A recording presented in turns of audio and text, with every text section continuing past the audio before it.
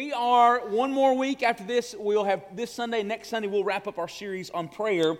But again, during this 21 days of prayer and fasting, our heart has been, oh Lord, help us to be a people who pray better, pray more consistently, pray well. The first part of Matthew chapter 6, we talked about the position of prayer, talked about our hearts in prayer. And then last week we talked about how to start well in prayer. Our Father who art in heaven, hallowed be your name. And then today the title of our message is the petition of our prayer. How to bring our needs to God. You know, if it hasn't taken a lot this last couple of years during 2020 to find out that one of our things that we've probably been, as society, especially as Americans, kind of veiled to is the fact of how needy we really are. You know, our present culture where you can go to any grocery store, get anything you need. You can go on Amazon and order anything you need at any point in time. You can even Amazon your groceries, by the way. I'll tell you a funny story. During the pandemic, you know, everybody's been talking about elderberry and all this stuff. And so I saw it pop up on my Amazon one day that I needed, that you could buy whole elderberries. And I'm like, man, yeah, I don't want to get sick. Order some of them, put them in my oatmeal one morning. Didn't know that you have to cook these suckers or they're toxic. And so I ended up, having to call poison control later that day when they didn't quite sit well with me. But I'll spare you all that. But anyway, again, in our fast culture, we can get anything at any point. But when the pandemic happened, it kind of showed us real quick that we're dependent on a lot of people. We're dependent on society. We're dependent on supply chains. We're dependent on security from others. And if the pandemic did anything good, and there's been a lot of tragic that has happened during the pandemic, but if it's done anything good, it's probably served to show us how needy we really are. Probably one of my favorite 2020 memes was the type of guys that girls found attractive prior to the pandemic and then after the pandemic. Y'all remember that? Like the one picture is a hipster guy. He's got the little boggin on. He looks like a model, got the cool haircut. And then it says now after the pandemic, and it's a picture of like Mad Max from Mel Gibson or like one of the Swamp Brothers. Those guys, the big guy with the overalls and no undershirt and a shotgun. It's like, hey, things get bad enough, I need a guy that's going to provide for me, So we see some of that. And the truth is, one of the things that we found out during this season is that we really are needy people. And the truth is that God has designed us this way. God knows that we're needy, and He designed us in such a way that we cannot be completely dependent on ourselves for everything we need in this life. God designed us in such a way that we needed Him. And one of the greatest ways that we express our need of God is in prayer. So if we pick up in verse 11 of the Lord's Prayer, you start to see Him teaching us how to pray and petition Him for our needs. He says, "Give us this day our daily bread. Forgive us of our debts, as we've also forgiven others our debtors. Lead us not into temptation, but deliver us from evil. For yours is the kingdom and the power and the glory forever. Amen." Now, there's a few observations from this passage that I want to show us today to help us be able to understand that we can bring our petitions before God and even what those petitions should look like here today. So if you're keeping notes, our first truth this morning is this. First, we need to know that God cares about our physical needs and has invited us to bring them before Him daily. The clear picture here in this text of Jesus inviting us to bring our physical needs to Him is at the beginning in verse 11 where He teaches us to pray, "Give us our daily bread." He's speaking about our physical needs. Now, I'll say in a few moments that I do believe that our spiritual needs are even greater than our physical needs. And I think Jesus even shows us this in this passage. Matthew chapter 6, verse 33, He teaches us to pray that seek first the kingdom of God and His righteousness, and then all these things will be added unto you. I think spiritual should come first and should take the lion's share of our prayers. However, God is a gracious God. And He knows that often the things that are most important to us are the things that are right in front of us. And so as He's teaching us to pray, He deals with our physical needs first. So let me give you a few facts about bringing our physical needs to God in prayer. First, the picture of us asking God for daily bread reminds us that God invites us to bring Him our daily needs. It's important to note that as Jesus is teaching the disciples how to pray here, He's doing so in such a way that He is modeling the prayer. He's actually saying, pray in this way. And He starts that passage off saying that for us to pray, give us this day.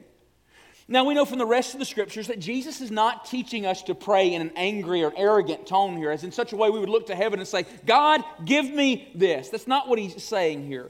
But we also know that He's not teaching him to be afraid to come to God and ask Him for specifically what we need. That is exactly what He's doing here. We know from the rest of this passage, He starts off for us to pray in such a way, Our Father who is in heaven. Like we talked about in the last several weeks, God invites us as a father to come into His presence through His Son Jesus. I got to take Jackson yesterday, my middle child, my oldest son. My stepdad was invited to, as he owns a Ford dealership, and he got tickets to go to the Alabama-Arkansas basketball game. So we went to the Coleman Coliseum, and they were club-level tickets, okay? So I had no idea what that means, but what it meant to Jackson Reno is at any point he could get up from his seat, walk back to this place, and get as much free ice cream as he could possibly eat.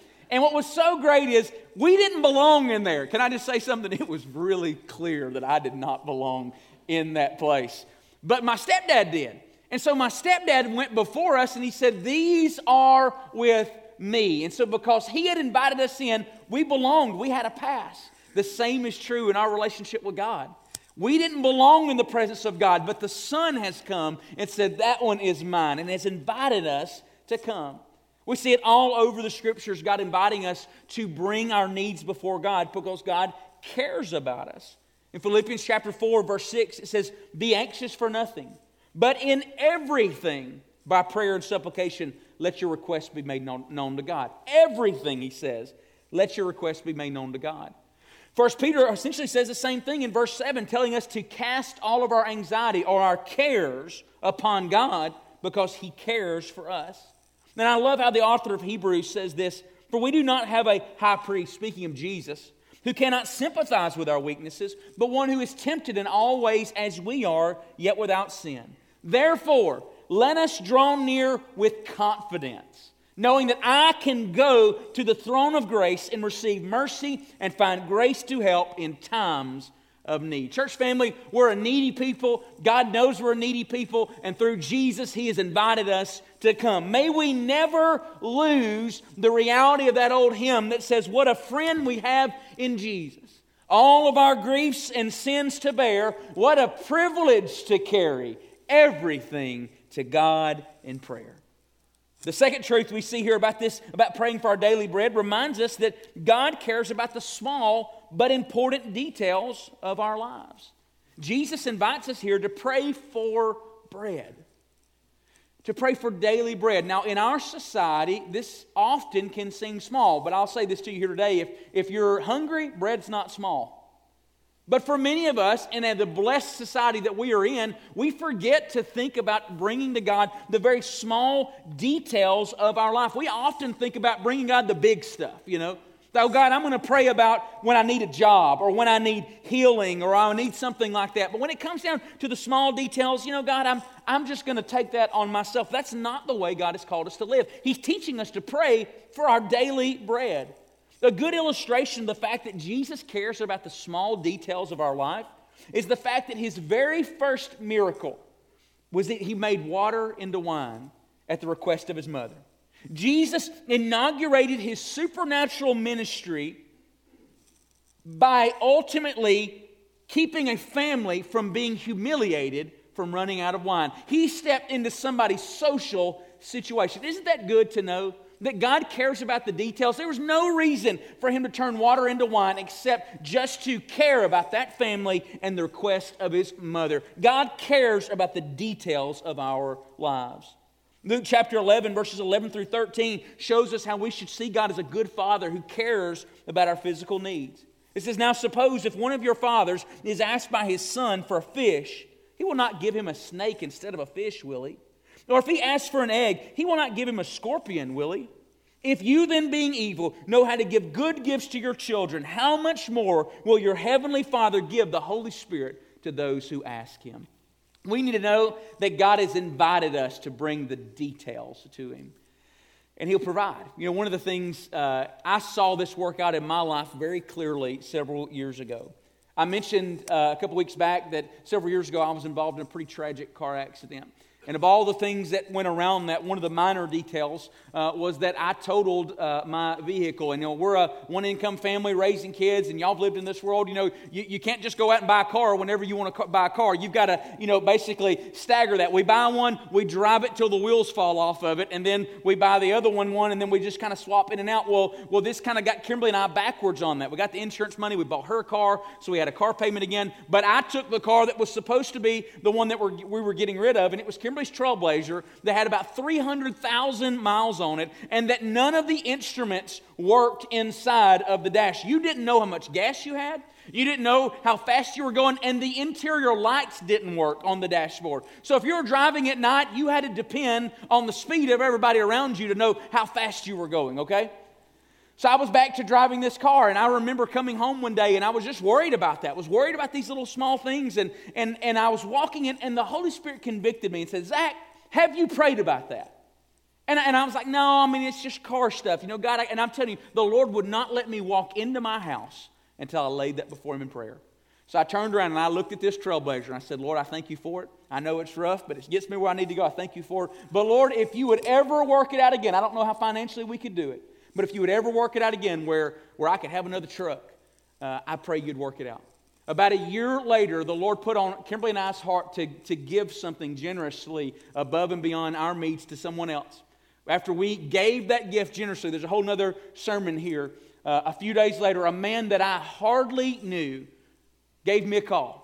And he said, Zach, I've never heard from God like I heard from God this last week. But I'd sold some property, and from the proceeds of that property, God told me to buy you a truck.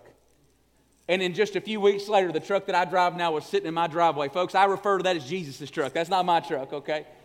Can I say what that did to my heart?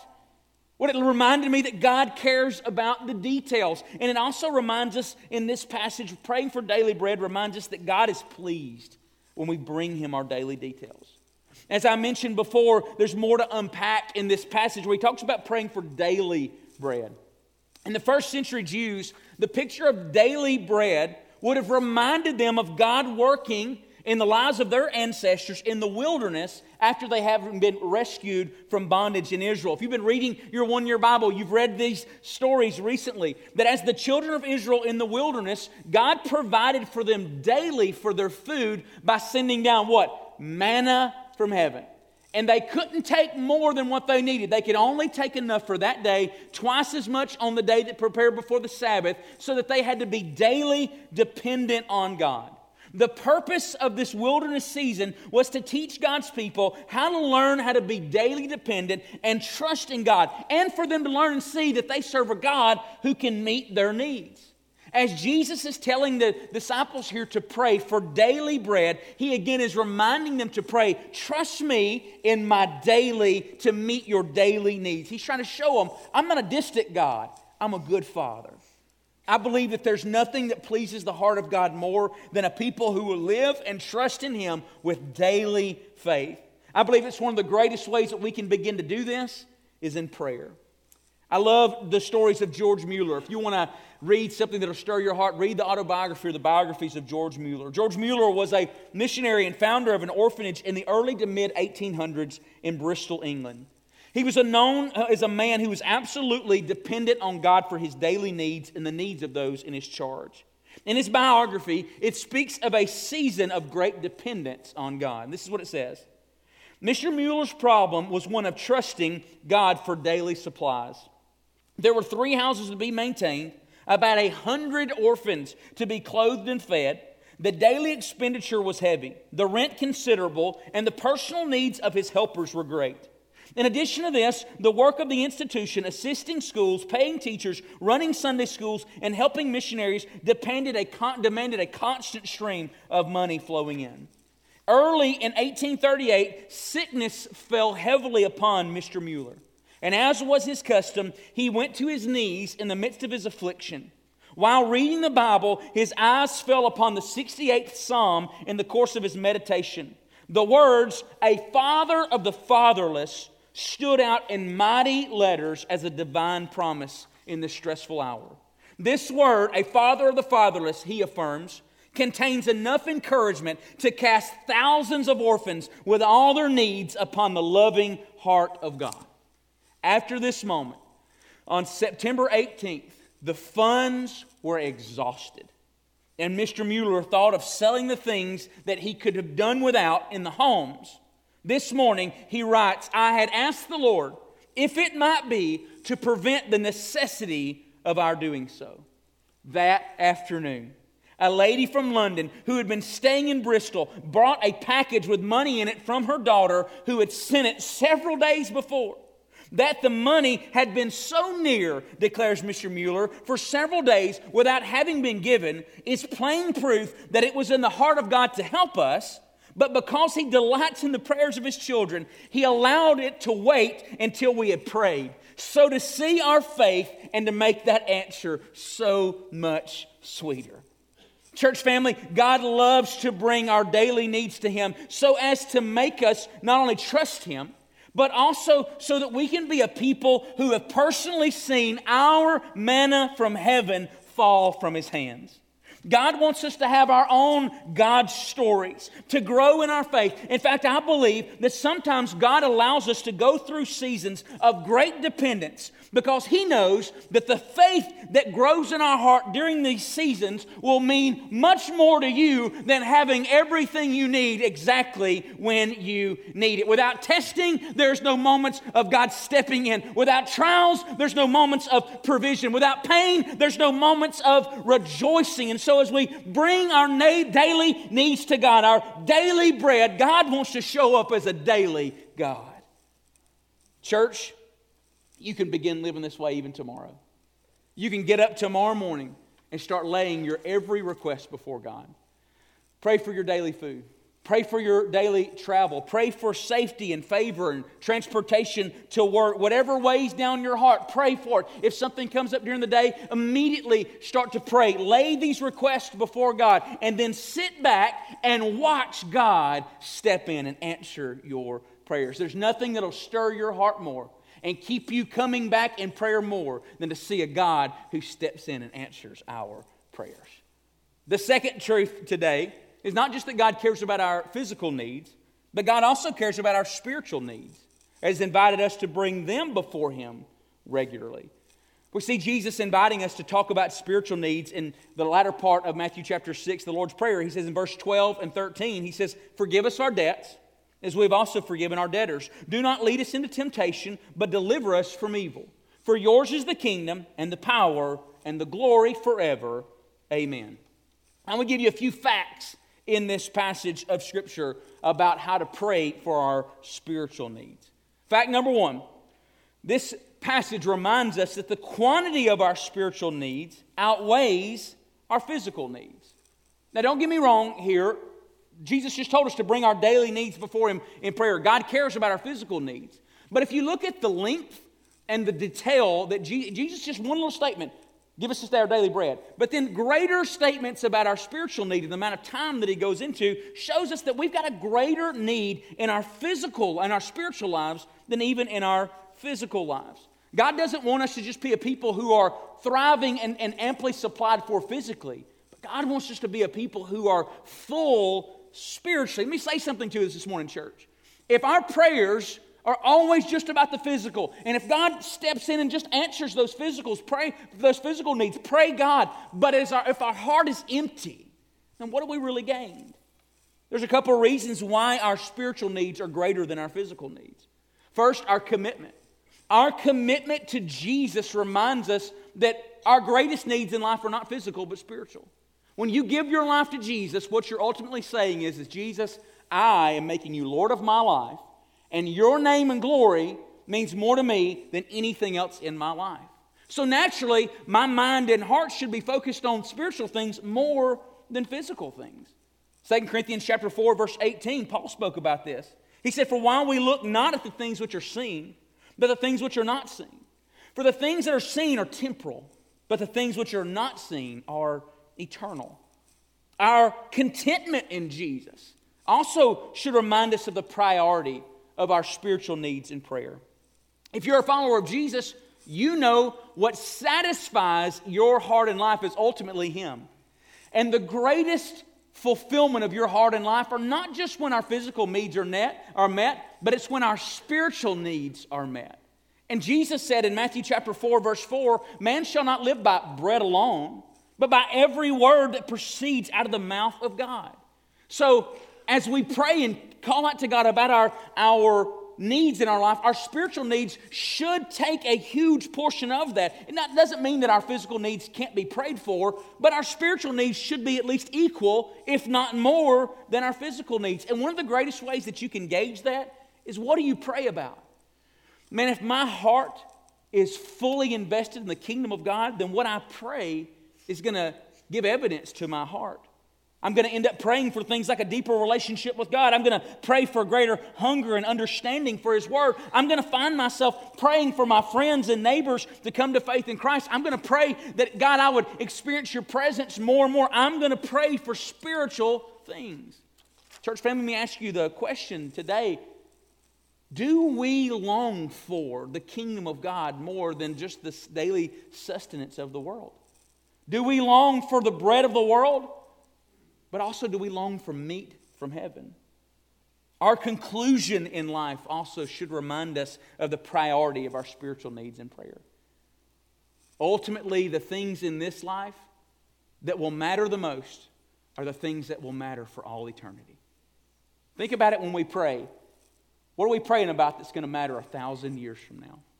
Jesus said in Matthew chapter 6, verses 19 and 20, do not store up for yourselves treasures on earth, where moth and rust destroy, where thieves break in and steal. But store up for yourselves treasures in heaven, where neither moth nor rust destroy, and where thieves do not break in and steal. How many of us in our prayers, honestly, are storing up treasures on earth? Again, there's nothing wrong with it. God wants to meet our needs. But God's got so much more for us than just daily bread. He's got manna from heaven. He's got purpose. He's got joy in Him. He's got so much more, and this should be seen in our prayers. This is fact number one. Fact number two from this text is that forgiveness from God is one of our main spiritual needs. Jesus teaches us here in Matthew 6:12 to pray, forgive us of our debts as we have also forgiven our debtors. Now, the word debt here does not mean monetary debt.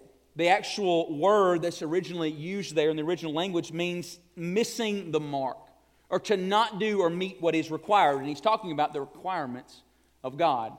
He's ultimately talking about sin. So he's saying, forgive us my sin and forgive those who have sinned against me.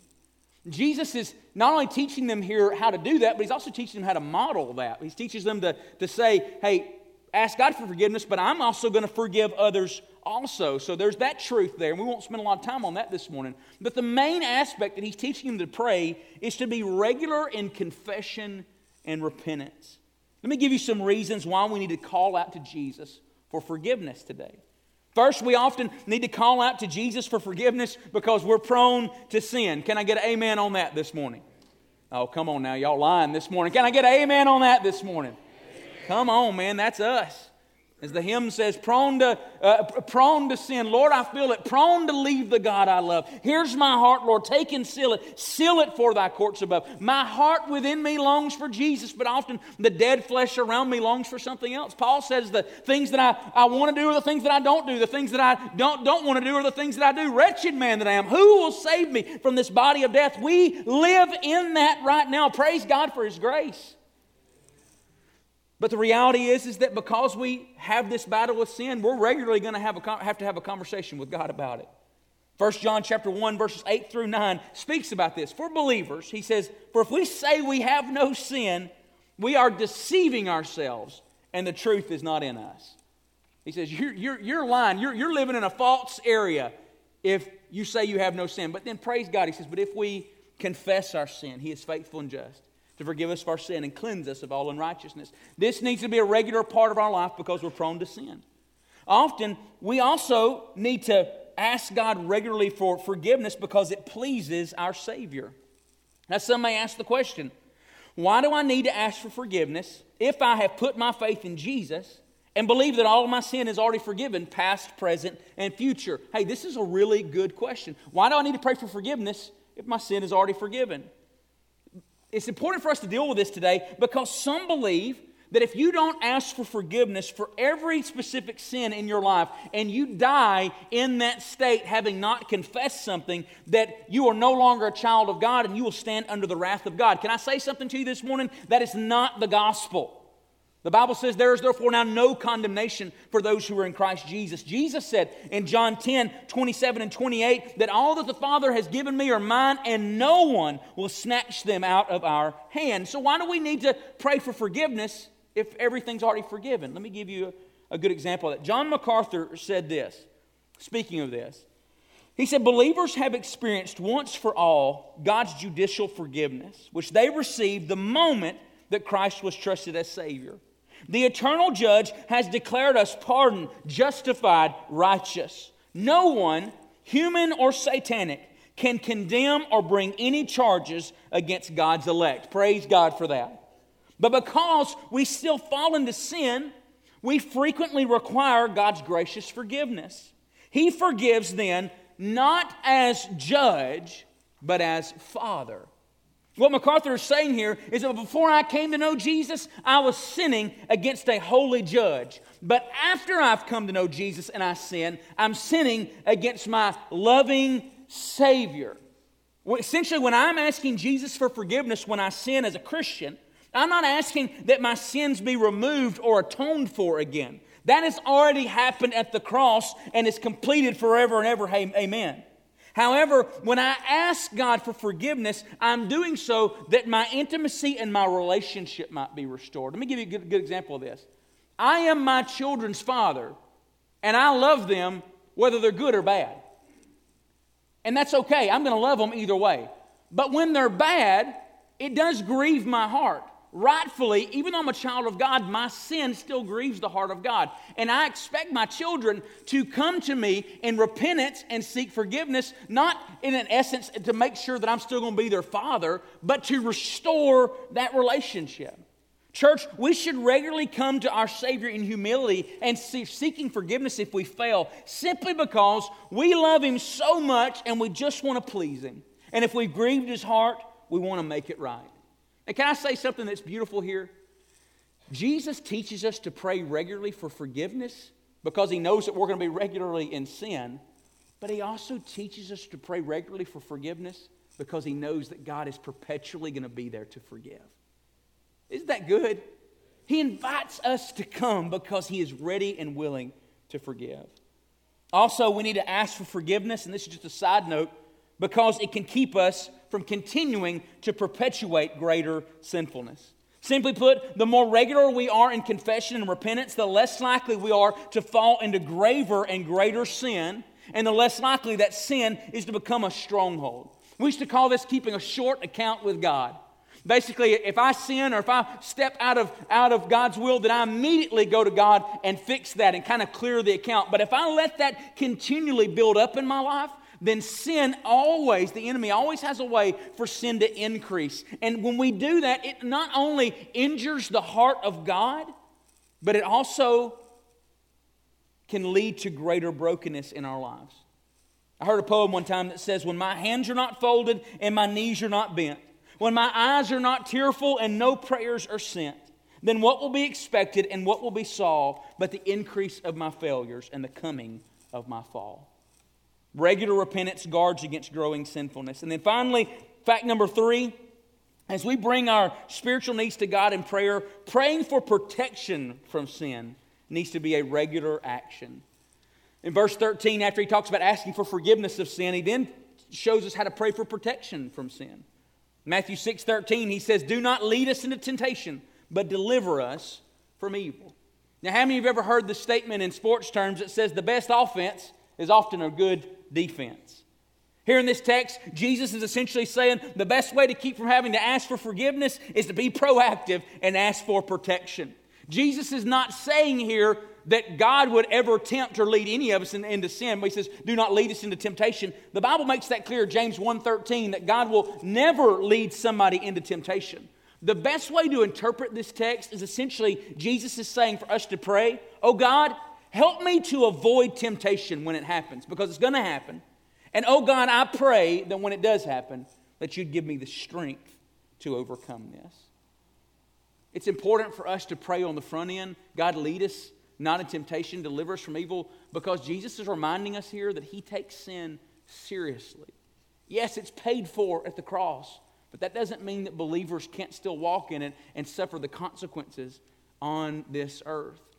One of the most heartbreaking things for me as a pastor is to counsel individuals who know Jesus, but because they didn't keep a short account with God, because they haven't been regular in confession and repentance, sin has built up in their life. Very rarely does somebody lose their family, lose their job, end up in some big moral scandal because of one sin and one failure that just came out of nowhere. More than likely, more than often, it's because it continued to build. There was swaying on the front end, and it just continued to get farther and farther away from God. And church family, this is not what God wants for you. You know what's so beautiful? When we pray for God's protection, He gives it to us. He makes us more aware of sin. He makes my eyes clearly see it more. How many of you have been reading through the one-year Bible recently? Can I see your hands here? How many of you read through Proverbs about the adulterous woman in recent weeks? I've got a discipleship group of a bunch of young guys, and it came up one week, and then it came up again the next week, and one of the guys in the group said, "Hey man, that woman, she's everywhere. Scares me to death." And I was like, yeah. And I think the reality is it reminded all of us in that room, hey, God, pray. Help us to see her a mile away.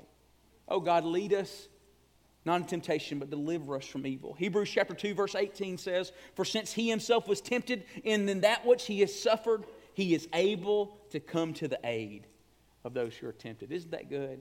Jesus is able to come to our aid when we're tempted.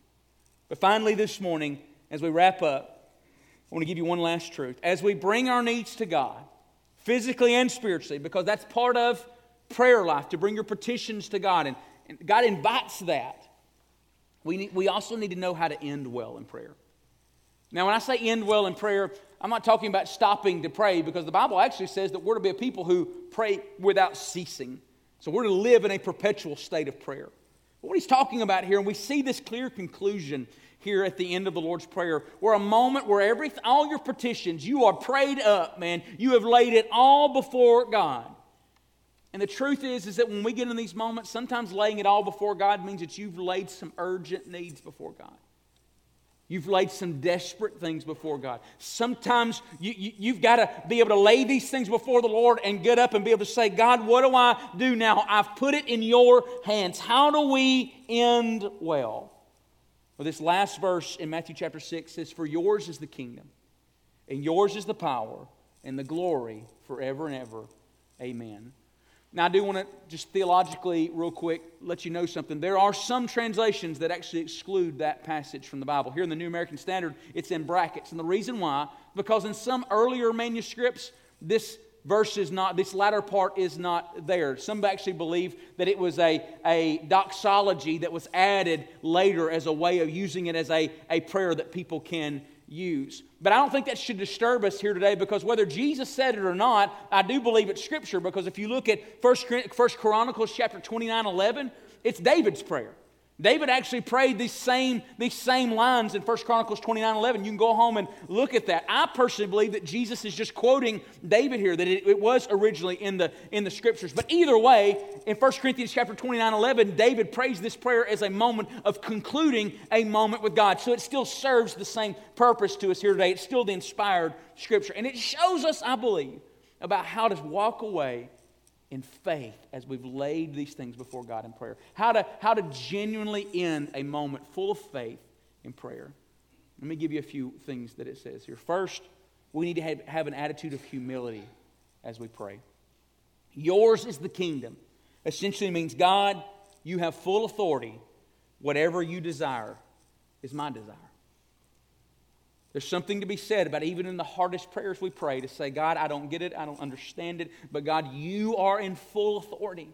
There is nothing that's happening, nothing that's going on in my life right now that you have not seen. God may have not caused it, because I don't believe God causes everything. He certainly doesn't cause sin, but He's sovereignly in control of it in some way in the lives of His children. So one of the greatest ways to end a moment in prayer is just in humility say, God, I know yours is the kingdom. You are in control, and so I'm going to humble myself before you end that.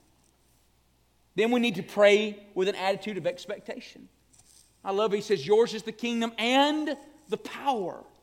There's something about ending in a moment of prayer when I've laid everything that I can before God, when I put all of my hurts, all of my brokenness, all of my desires before God, and I'm able to say, oh God, I believe that there's nothing that you can't do.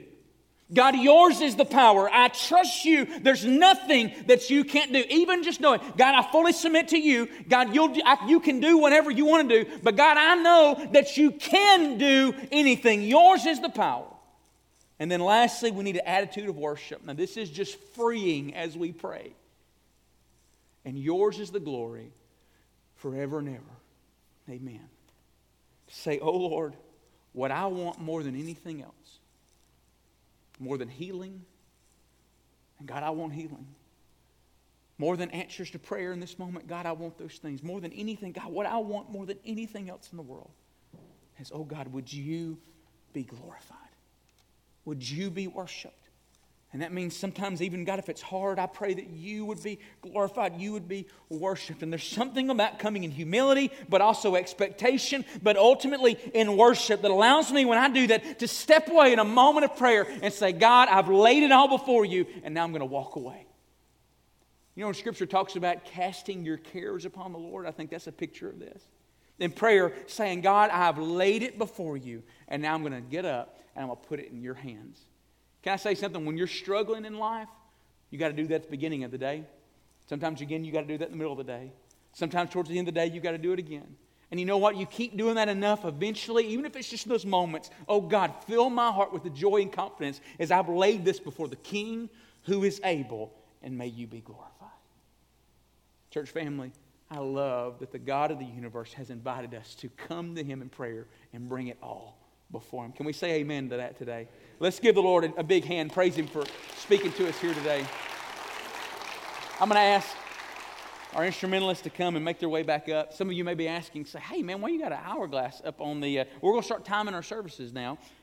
This is a joke. I'm not really doing it. Somebody said, hey, is that for your sermons? I was like, yeah, man, I got an hour now, man. Y'all about to bring it. You know, again, we got next week, we're going to wrap up our season on prayer. And I've got a little gift for you next week. Hopefully, again, we're talking about supply chains. Hopefully it comes in next week. If not, we'll give it to you in the weeks ahead. But to remind you of this, but my heart as your pastor is that we would become the most prayerful church. Not in this area, that's boastful. We would be the most prayerful church that God wants us to be. And that we would be the most prayerful people that God wants us to be. You know, we're believing God for things in our lives personally. We're believing God for things in this community. That's why we pray. That's why we fast. And church family, let me say something to you here today. We will not baptize 100 people in a year. We will not plant churches, and we will not send people to the nations.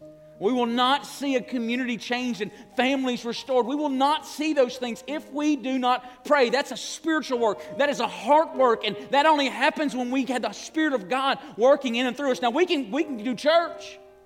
We can go through the motions, be here on Sundays and be here on Wednesdays and go through the motions. And from the outside, everybody would say, hey, that's good. That's a good church. Church, can I say something to you? As your pastor, I don't want to be known in this community as a good church. I want to be known in this community as a place that God resides. And if you're here this morning on Sunday morning, you're not here just to come to church. Even if really that's the only thing that got you in the door this morning. If you're here today, and I believe you're here to meet with God. And can I say, one of the greatest things that's going to hinder that, or one of the greatest things that's going to aid that, is prayer.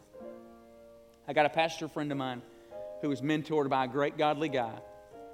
He had just given his life to the Lord, and he was being discipled by this guy, later would be called to preach. And I love to hear him talk about prayer. And this is what he said at their very first breakfast. The guy came in and gave him an hourglass. And this is what he said to him. He said, it doesn't matter what I teach you.